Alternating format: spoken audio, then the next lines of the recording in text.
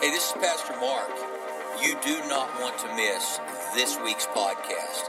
You're going to laugh till you cry, but it's good tears. They're good tears. So, man, tune in, listen to this podcast. It's going to inspire you, encourage you, and prayerfully help bring change that you desire in your life. God bless you. Thanks for listening. Good morning. I don't know what's wrong with y'all, but I love whatever it is. You know, I just can't stay inside that long this time of year. And I know some of you are same way. And so proud of you for being out in this treacherous weather. You know, people in Wisconsin are laughing at us and wearing short-sleeve shirts. You know, it's so funny. In Oklahoma, it's like every year. If you're a meteorologist, I pray for you because every year you stir it up, all right? So stand up.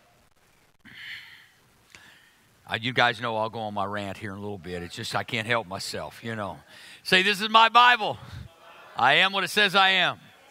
I have what it says I have. I can do what the Bible says I can do. Today I'll be taught the Word of God. And I boldly confess, my mind is alert, my heart is receptive, and I'll never be the same again. Never, never, never. In Jesus' name, amen. You may be seated. Kicking off this new series, I don't know how many of you have ever watched Crime Scene Investigators or Investigation, whatever. And I thought through this, and I every year that I live, I'm more and more aware of how different outlets and people and situations manipulate our decisions.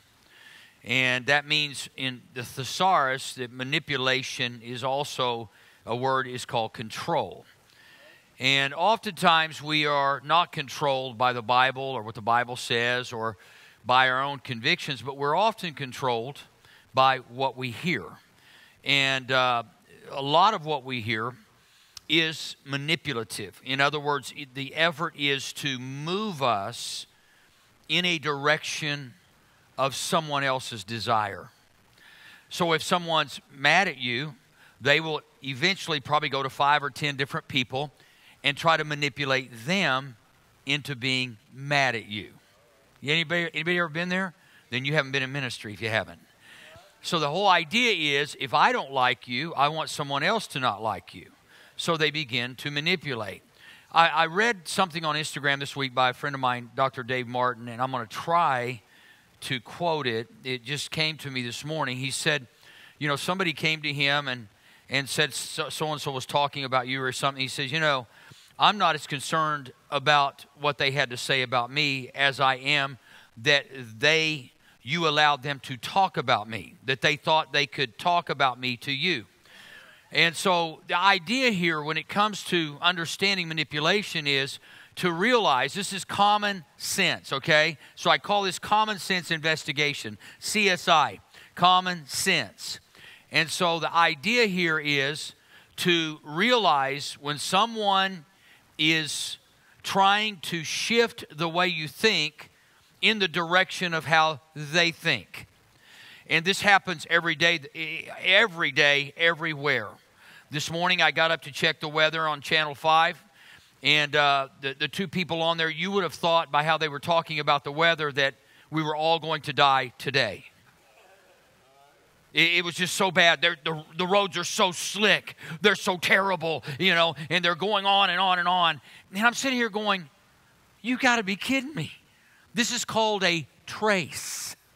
Now, granted, it's a little more dangerous, but the idea was that we want to get you to believe what we have to say so everybody will stay home. So I've been doing church for 40 years, guys, and I have never, ever one time called church off on a Sunday morning. And aren't you glad I didn't? Now, I'm not mad at anybody who's done. I'm not judging anybody. I'm simply saying that our minds are often influenced by what we think to be true based on what somebody else told me is their truth. Everybody else's truth is not your truth, and your truth may not be everybody else's truth. The idea is that we all walk in different lanes in different ways for different reasons, and the real goal is that it's one thing to share what you believe, and to really just, hey, I want to share my heart or my convictions. But I'm doing it because I believe in it, not that you have to believe in it. It's why I can talk to anybody about theology and never get in an argument. Because I'm just sharing with you what I believe. I'm not trying to convince you I'm right. But if you watch my life and the redemption of God working in the lives of people who believe, you might be interested. And so there's a story in the book of Daniel, chapter 6, and then verses 5 through 10, and then 12 through 16. Daniel had come into captivity, and in his captivity, because he was a very intelligent man, the king of Babylon would pull the intelligent out of Israel, bring them into his kingdom with the idea of training them in every way to be like he was and his kingdom. And so it was a difficult position because Daniel was a committed believer in God, in Jehovah, and he's in this kingdom being treated unbelievably well because they're trying to get him to convert. And I will talk about the tools of manipulation in just a moment. One of those tools is positive reinforcement. But you have to understand, sometimes when people are being positively reinforcing, you have to ask yourself, and this is where it goes back to common sense, why are they doing this? What's in it for me? What does this do to my life? How does this affect my life? Instead of saying, I got the best of everything, why, I know God would want this for me, Daniel could be thinking, but Daniel knew his commitment was to Israel and his God.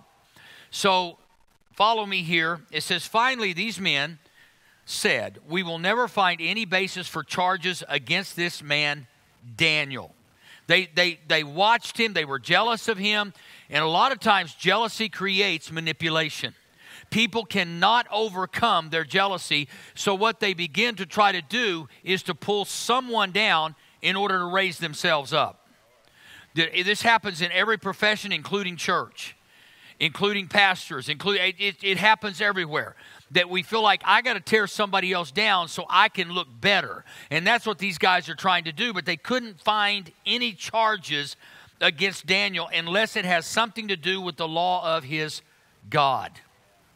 They knew Daniel would not compromise in that area. So these administrators and satraps went as a group to the king and said, may King Darius live forever. The royal administrators, prefects, and satraps, advisors, and governors have all agreed that the king should issue an edict and enforce the decree that anyone who prays to any god or human being during the next 30 days except to you, your majesty, shall be thrown into the lion's den. Now, your majesty, issue this decree and put it into writing so that it cannot be altered in accordance with the law of the Medes and Persians. Now, they are right now in the process of manipulating the king. The king has no idea why they're doing this or why they're trying to do it. He doesn't know that they're doing this in effect to destroy Daniel's life. They are perfect manipulators. They make it sound good. They make it look good. This is all about you, O king. This is all about how great you are. It wasn't that at all. They hated Daniel. And let me tell you, you do not want to be in this position. If the Bible is accurate across the board, and what happens to these guys later could possibly happen in our lives, I'm thinking, God, don't let me do this. And so they're setting the king up, and it says, which cannot be repealed.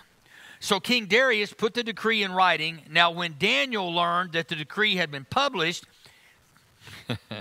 he went home to his upstairs room where the windows opened toward Jerusalem. 3 times a day, he got down on his knees and prayed, giving God thanks to his God, just as he had done before. It's a perfect trap to get Daniel killed and the king having to honor his own integrity, saying he would sign this document. This is evil, folks. Manipulation is evil. Get this in your head. Common sense, this should be common sense that anything I do to control anybody else's life, that is called manipulation. If I attempt to control your life in any way, I am a manipulator just like these guys. Now, sometimes we miss it because somebody says, this is for your own good. Oh, king, everybody needs to know who you are. You're in a position of power. You're in a position of authority. Everybody needs to praise you. Well, let me tell you, that appeals to the flesh, doesn't it? Now, let's jump down here to verse 12. So they went to the king and spoke to him about his royal decree. Did you not publish a decree that during the next 30 days, anyone who prays to any god or human being except to you, your majesty, would be thrown into the lion's den? The king answered, the decree stands in accordance with the law of the Medes and Persians, which cannot be repealed. Then they said to the king, Daniel, who is one of the exiles from Judah, pays no attention to you, your majesty, or the decree you put in writing. He still prays 3 times a day. When the king heard this, he was greatly distressed. He was determined to rescue Daniel and made every effort until sundown to save him. This is the favor of God on Daniel by a foreign king. This is what happens in our lives. When the favor of God comes on your life, it irritates people.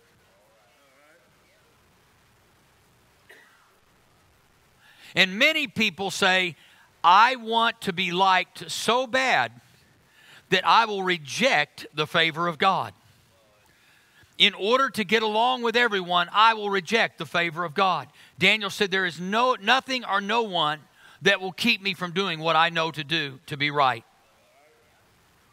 So the king is distressed. He tried everything he could until sundown to save him. Then the men went as a group to the king Darius and said to him, remember, your majesty, that according to the law of the Medes and Persians, no decree or edict that the king issues can be changed.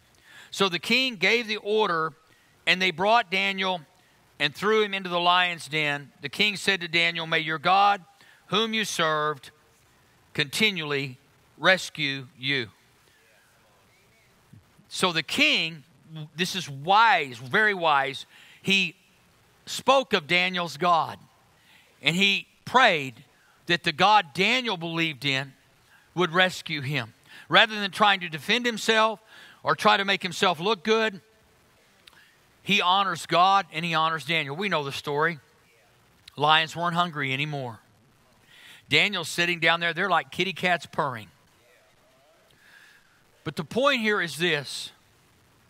It is very, very important that we investigate who we are and think through what we believe and why we believe it. Investigate it. Too often we don't investigate conversations. We don't investigate our lives. We don't investigate the outcome of the decisions that we make or the offers that have been made. Many times the devil will orchestrate through a human being a conversation that will try to change the trajectory of our lives. I'll never forget when I was in college in Tulsa that I desperately wanted to preach. I had preach on me. And man, I was going to this very, very large church. It was an awesome church, great pastor. But in my mind, I was convinced that I was really just wasting my time. I should be preaching. I should be doing something for God. And because I had that mindset, this offer comes to me from a little church across town that was okay, but it wasn't doing that great. And man, they rolled out the carpet. They offered me this job, and I was all excited. But when that was a Sunday morning, I attended, I went, and I looked at it, and they looked at me, and da-da-da-da.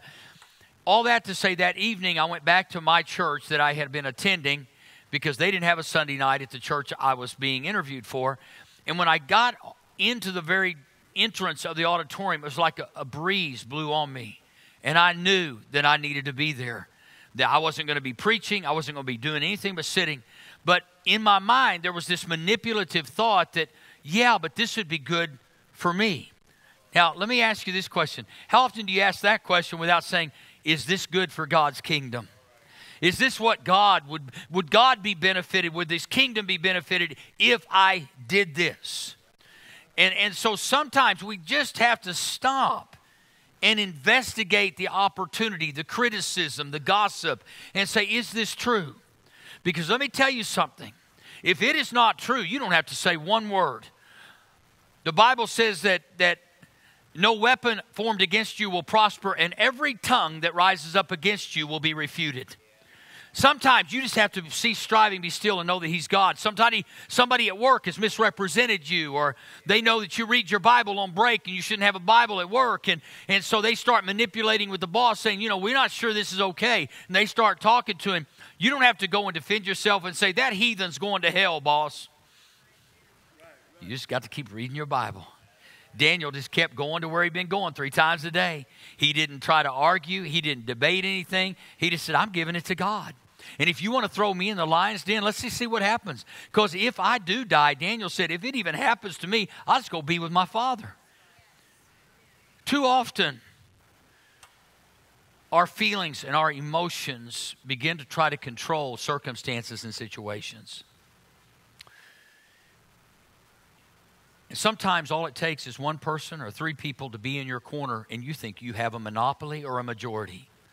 Let me just tell you something. God doesn't make mistakes. Every king that God installed in the Old Testament, he didn't make a mistake. We would often think that maybe he made a mistake. But there is no authority, even according to Romans. There is no authority that is an authority that wasn't allowed or appointed by God. This is why I say don't talk about our presidents. I don't care if you like them or not. Don't think God didn't know who's in the presidency, who's in the office. I don't care if you're Democrat, Republican, Democrat, or whatever. Republic idiot. I don't believe in any of that stuff. What I believe in is we all have a vote, and at the end of that vote, we ought to all smile and go, praise God. Now let's start praying. Instead of trying to manipulate and control, hate will never do anything, never solve any problem. You just need to pray for them. But see, we get all emotional and tied up, winning, losing, my party, her party, his party. What about if we just were really one nation under God? One nation under God. I'm not selling you on any candidate. I'm going to tell you something. We've been trying to vote people in that are perfect, and not one president has been perfect. Not one king was perfect. David had a heart after God, but we know he wasn't perfect. And if I really wanted to make a case, I would argue David should never get his kingdom back. He not only had an affair, but let me tell you, he murdered the husband. He should not get his king. God said, I appointed him. I didn't make a mistake. Don't get too loud on me now. 6 mistakes that we make. I won't get through this whole sermon today, but you're getting at the meat of it. 6 mistakes that we make. Number 1, the delusion that personal gain is made by crushing other people. Personal gain is made by crushing. That is totally opposite of the Bible. If someone asks you to go a mile, go 2. If they ask you your shirt, give them your coat. If they hit you on one cheek, turn them and hit you on the other. It goes against the grain of our human fallen condition. So as a result of that, if somebody does us wrong, then we immediately try to get people on our side to convince them that we were done wrong. Folks, let me tell you something. You'll live a miserable life, a long, miserable. You'll live so long because you're so miserable that you'll wish you had died.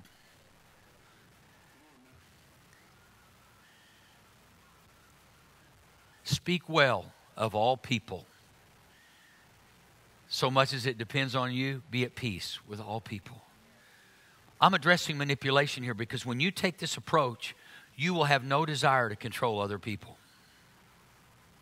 And that's all manipulation is. You can Google manipulation, go to your thesaurus. Under that, a synonymous word with manipulation is control. It's a dangerous place to live. Number 2, the tendency to worry about things that cannot be changed or corrected. Number 3, insisting that a thing is impossible because he cannot accomplish it. In other words, we discourage other people because we know we could not do it. So we begin to manipulate others to make them believe they can't because we know we can't. Musicians irritate me because I wish I was one. Great singers irritate me because I can't hit a note. I can play a little guitar enough to embarrass myself. I think it's Jesus. But we look at other people who are doing well. It's something we would like, and we say it's impossible. You can't be doing that. Number 4, refusing to set aside trivial preferences. If you cannot set aside trivial preferences, you will eventually be overcome by the preference, and it will become a conviction that you will fight for and fight against others for. Number 5, neglecting development and refinement of the mind and not acquiring the habit of reading and studying. So when I have an issue, I was telling Susan this morning, I said, I've always just gone to the Bible when I'm wrestling with my flesh. How many of you know when you wrestle with your flesh, sometimes your flesh will start trying to talk to you and convince you that you're right. Whenever I start having trouble in my attitude or my heart, I'll go to the Bible. Now, it's not perfect every time because there have been times I've just let my flesh have its way. But most of my life, my Christian life, I've gone to the Bible when I know somebody has wronged me, somebody said something about me, and I try to do the opposite. During the battle, it was General Lee and another general, and there was a battle going on, and someone asked General Lee, what do you think about General so-and-so? And he said, oh, he's a great man. He's a great leader. He's a great general. And the guy looked at him and said, well, you ought to hear what he says about you. He looked back at the gentleman and he said, I thought you asked me what I thought about him, not what he thought about me. In other words, it doesn't matter what he thinks about me. I'm not going to change who I am based on what he thinks about me. I'm going to stay who I am, and I'm going to speak well of him. You'll never go wrong speaking well of people who have spoken poorly of you. It will hurt, it will violate your flesh, but it will exalt God's kingdom. That's how come when someone asks me about another pastor in town, I look and say, oh, I've heard nothing but good things about him. I am so thankful they're preaching about Jesus. I'll never forget when Craig and I were growing our churches together and we'd hang out together. People would try to divide us. They'd say, well, what do you at Craig Rochelle? And I'd look and I'd say, he's one of the finest people I've ever met in my life. Matter of fact, you would be well off if you went to church there. And I was trying to build my own church. But I was going to crush the spirit of manipulation that would try to support me and who I am. That's a terrible place to live. Your boss may be a horrible behaving person, but your boss is created in the image and likeness of God. God did not make a mistake when he made him or her. God put them in that position. It's no accident. And it might have been just for you, just to rub off the rough edges of your life. You need to pray for them and say, God, thank you for that mean boss. I know I need to learn how to deal with mean. And if I can deal with mean, I can deal with more mean. And I'm going to grow when I know how to respond to mean. Daniel didn't look at Darius and say, you're a lying king. You know you could rescue me if you wanted to. Daniel just smiled and said, where's the door to the lion's den?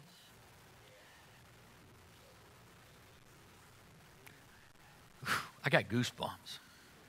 Because everything I'm preaching right now is one of my favorite messages. Because let me tell y'all something. I used to be a major manipulator. Not proud of it, but I grew up learning how to maneuver and manipulate. I'll never forget one time I wanted a number in basketball that another guy had, and I ended up with that number. I don't know how I convinced him to give me his number, because that was my number. And just the day that we picked jerseys, he got my number. And I said, that jersey looks a little tight on you. I mean, I'm not saying it is, but don't you feel a little uncomfortable when you're under the basket trying to rebound? I mean, it just seems like it, I ended up with my number. Now, you know what? I should have said, I'd really like that number, but if you enjoy it, I want you to have it. You see what I'm saying? Just a little twist. And we justify that little twist. 6, attempting to compel others to believe and live as you do. Now you say, but we're Christians. We're called to go into all the world and preach the gospel. Yeah, we're not called to go into all the world and change people. We're called to go into all the world and preach good news. And good news is what changes people, not us. I've never saved anyone. I've told a lot of people they can be saved, but I don't get any credit at all. You say, well, you get credit for all these souls. No, I don't. I get credit for preaching the gospel. That's all I get. God saves souls. You pray for somebody and they got well. You're not a healer. He is. You just believed what he said to be true. That's all. We're just vessels. We're just messengers. That's all we are. So let's talk about 5 aspects. Number 1, positive reinforcements. Positive reinforcement is one way people manipulate other people. You say, but isn't it nice to be positive? Yes, it is, with a pure heart.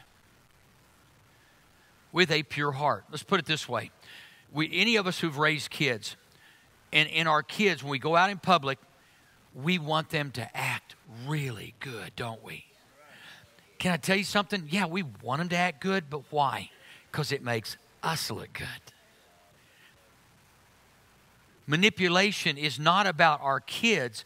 It's about us. I want my kids to look nice. I want them to act right. Why? Because it makes me look like a good daddy, that I got it all together. So I'm basically manipulating people into believing this is how you do parenting. Let me tell you all something. Kids are kids, and they bring out the truth.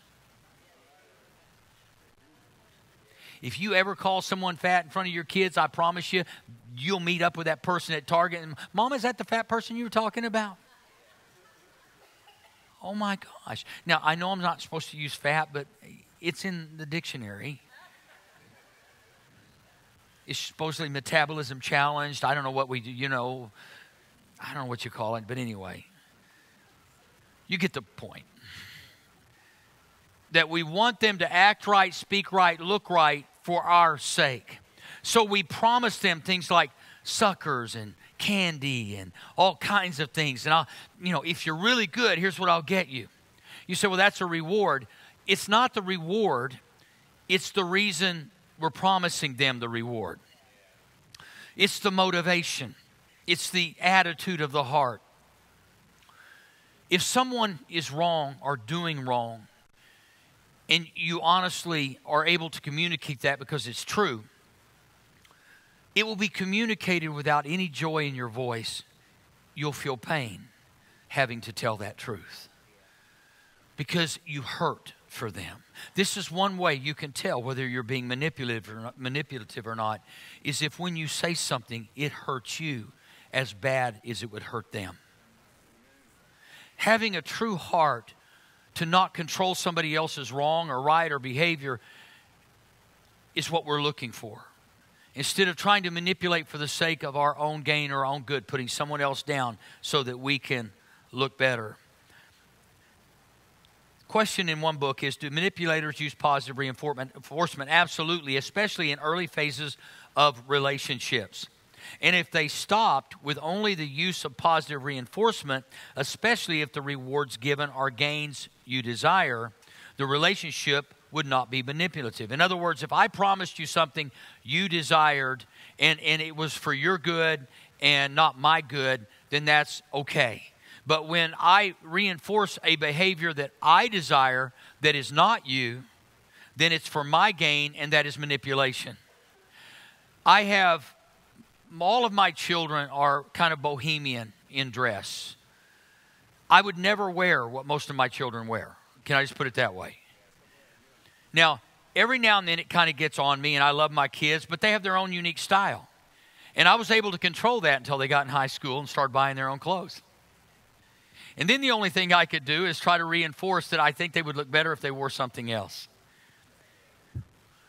My oldest daughter would come to church pretty much year-round barefoot. And in clothes that, and people say, does that bother you? I said, nah. I just got to the point where I knew I couldn't control her. And you know what? I realized it wouldn't do any good anyway. It would separate us, not join us together. And so it really grated on some people who grew up very traditional. I didn't care. One of the greatest moves of God happened at Calvary Chapel in California. Chuck Smith decided that all the surfers that other churches were not allowing in because they'd have dirty feet and sand on their feet, and they'd come in the churches, and the churches would get filthy with all the sand and all of the beach. Chuck Smith said, let them come in. Let them worship. We'll just hire more cleaners. In other words, Chuck Smith said, I'm not going to try to make them like me. I'm going to try to introduce them to Jesus and make them like Jesus. You know you're not manipulating when everything you think about and every conversation you have is filtered through the good news of Jesus Christ. And it's not about you anymore. I didn't care how my kids dressed. I didn't care how they talked. But I cared one thing. Do you love Jesus with all your heart, soul, mind, and strength? Because that may look different than the way I love him. But it doesn't mean it is different. We all have a different expression. Some people pick on Baptists and because they're not really expressive. But you know what? There are tons of good Baptists Just, and not every denomination has people that you just really wish they weren't even in your church. And we pick on different denominations. The reality, well, Church of Christ don't have instruments. Yeah, but have you ever heard them sing? They don't need them. It's one of the most beautiful worship sounds I've ever heard when you get a Church of Christ church that you hear harmonies in the worship. So, but Pastor, but it's okay to have, I know it's okay to have instruments, but guess what? It's okay not to. You see what I'm saying? So we fight over whether a church has instruments or drums or not. Why are we fighting over that? Are they worshiping Jesus? Are they getting good news? That's all I care about. You can do whatever. Just glorify the Lord. But manipulative people want to convince everybody that their way is the only way. I grew up in one of those churches. The rest of y'all going to hell.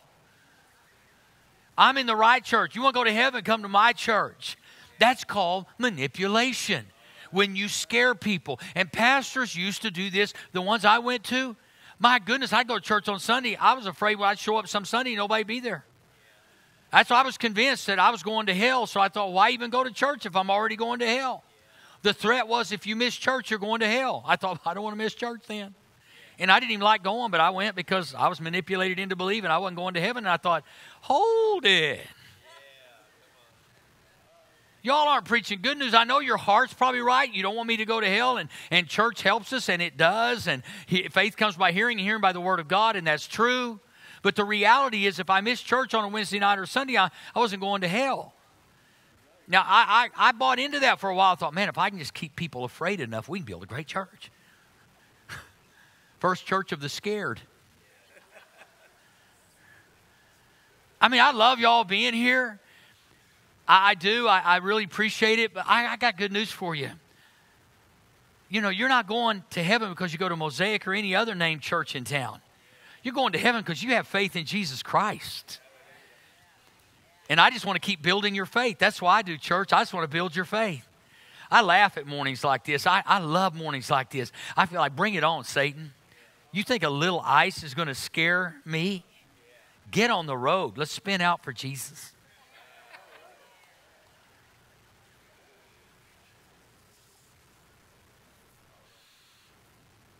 The most susceptible people to positive reinforcement manipulation are people pleasers.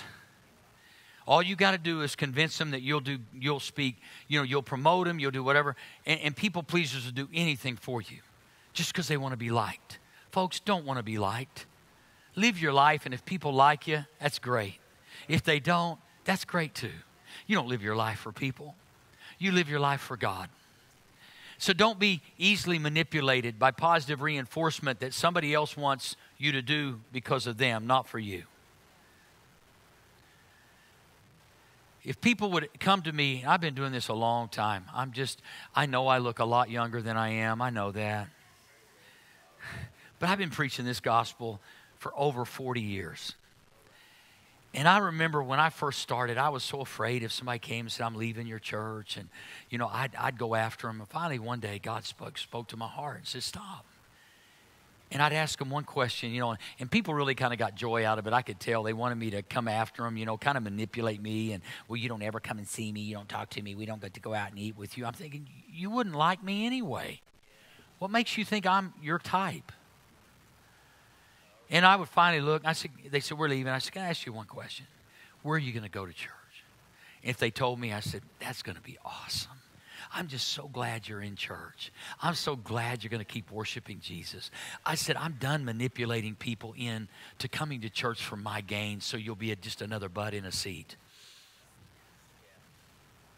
Oh, excuse me. Another person in a seat. I decided that it wasn't important that someone follow me. It was important that people follow Jesus. And that if I could be a person that pointed them to Jesus every week, as long as I could do that, I would be satisfied. But if I, in their mind, heart, right or wrong, I was not pointing them to Jesus, then I want them to go to a place where they feel pointed to Jesus. Do you see what I'm saying? So positive reinforcement, the only way it's healthy, because God's a rewarder of those who diligently seek him, and there's nothing wrong with rewards as long as the rewards that are being offered are pure. It's like hanging a carrot in front of a donkey. It keeps the donkey going, but at the end of the trip, the donkey doesn't get the carrot. You just used it to keep him marching for you. That's what happens in a lot of relationships. Promise after promise after promise, and people who are people pleasers just keep on buying into it. It never happens, and at the end of your life, you're miserable and you're tired because you've been manipulated and controlled by a promise that may never come true. Negative reinforcement is the second thing. And negative reinforcement is something we're all pretty well familiar with. It's called threats. It's called manipulating how you think and the possibilities of things going bad for you, and if you don't do this, if you don't do that. It's the constant threat. Now, don't get me wrong. There should be consequences when there is wrong behavior. But it's not for your sake. I didn't want to punish or I didn't want to, spank my kids because it made me feel good. I wanted them to understand. The Bible says if you spare the rod, you hate the child. You don't spoil them. You hate them. And so that there would be consequences so that when you grow up, you're getting a belt from me instead of a baton from a police officer because you're an idiot and you don't know how to respect authority. And so what we've done, we live in a society where that there is no longer any type of consequence for wrong behavior, or if there is, it's often looked down upon. So we have this tension in mankind and in humanity because of negative reinforcement. Now, let me just put it this way. So like, this is the story, and I'll close with this one. A lady by the name of Byron Katie wrote a book, Loving What Is. And you guys will hear me refer to her from time to time. It was a book that really kind of transformed my life. And she was a type A person. She had a family, and she was just really intense person. So she would come home, and her kids would have thrown shoes in the floor and socks and shirts, and her husband was the same way. And she'd come in, and she would just go on a rampage. And she was just, you need to pick up, and if you don't, and go down this list. And finally, it drove her crazy. And it was the best thing that ever happened to her. She found herself in an institution. Nobody would stay with her, so she was on a floor by herself, in a room by herself, and she had an encounter with God. Because she was trying to control her entire world. You know why? To benefit her, to make her feel good. You see, positive reinforcement is to make you look good. Negative reinforcement is to make you feel good. And so she didn't feel good because every time she came home, the house wasn't the way she wanted it. In perfect order, everything picked up. Everybody ought to have my ideals. How many of you know your kid could care less if their sheets are changed once a year and if they haven't seen their floor in a year? They don't care. Now, you might have one or two that do, and that's only because they want your approval. But kids are kids. They don't value that. They're living life day to day and having a good time. And unless you become like little children, you won't even inherit the kingdom of God. Some of y'all need to go home and throw clothes on your floor. Now, I'm a type A. I like things in order. So when I say this is very difficult for me. It goes against the grain of who I really am. And I do think that there ought to be participation. Don't hear me say that if in the house there shouldn't be order and that everybody should contribute. But it had controlled her life, and when something controls you, you will try to control everybody else. It's that simple. And so finally, one day after she has this encounter, she decided, she had this revelation. You know what? This is important to me, but it's not important to anybody else in the house. So she said, since it's important to me, I'm just going to come home, and when I come home, if everything's all in a mess, I'm just going to pick it up. I'm going to put it where it belongs. And she began doing that because it was of value to her. And rather than trying to make everybody else believe what she believed, as she started doing this, guess what happened? Everybody else in the family said, this is important to Mom. And because it's important to Mom, we're going to participate. You see, it's a totally different paradigm than how we're brought up. That she did what she did out of love. And said, this is important to me, but obviously no one else. I'm not going to try to make everybody else like me. And as she began doing that over a period of time, everybody else started picking up their own stuff.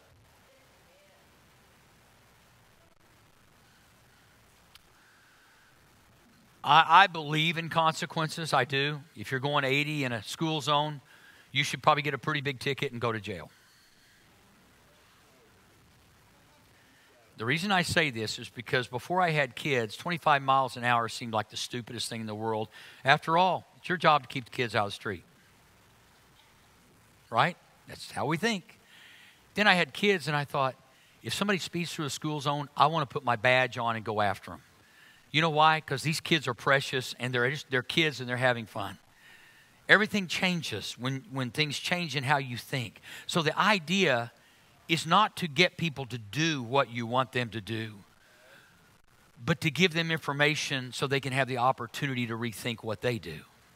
You're not manipulating them now. You're just simply saying, it might be better for you if you didn't do 80 and a 25, but let's see. And here's why. Manipulation has a thread of truth and a whole lot of deception. Because manipulators, it's never about the other person. It's always about their well-being and their good. So ask yourself the next time you're trying to convince somebody of something, why you're trying to convince them of that. Is this for their good? What benefit will it be to them? How can it help their life? Instead of thinking, this will make me feel better if I come home and everything's picked up. It'll make me feel like I'm in charge. They get it finally, bless God, I'm in control. Instead of sitting down and saying, someday you're going to have a family. You're going to have your own home. And, this may be how you want to live. And if it is, God bless you. But could you possibly think this is not how we want to live as a family? Finally, what I did with my kids was I said, I'm going to compromise with you. Your room can look like an Oklahoma tornado hit it. But the rest of the house, we all live here. And we're going to share this place in common. And it'll be clean. You know what? It works really well. They held up their end of the promise. Their rooms looked like a tornado hit it. I kept up my end of the promise. The rest of this is going to look good.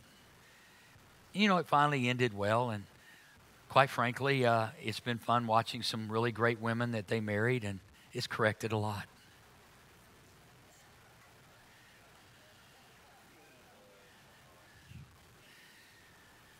I'll continue this whole month on manipulation. The reason I'm doing this, folks, let me tell you.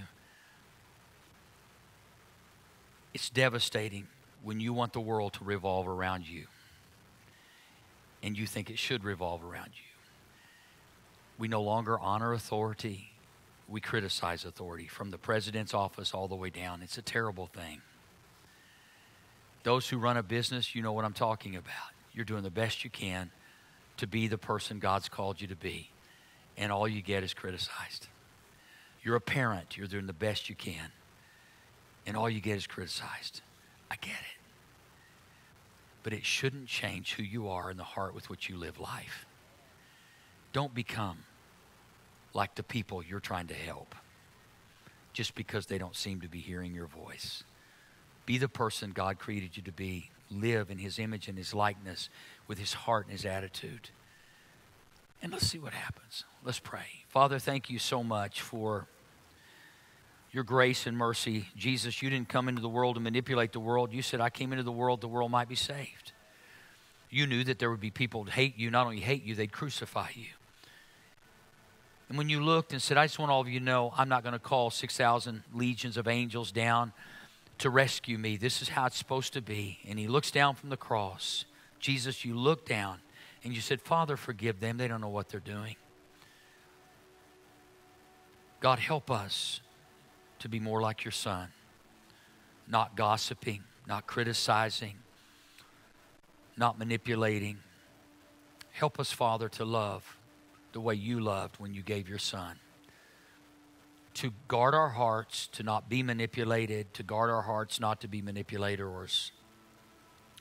With every head bowed and every eye closed, I just want to ask you real quickly to pray a prayer with me. We always like to give people an opportunity to receive Jesus. God saves. Jesus saves. Holy Spirit convicts and changes us. And today, if you're not a believer and you're watching online, you can be a believer today. You can be a Christian.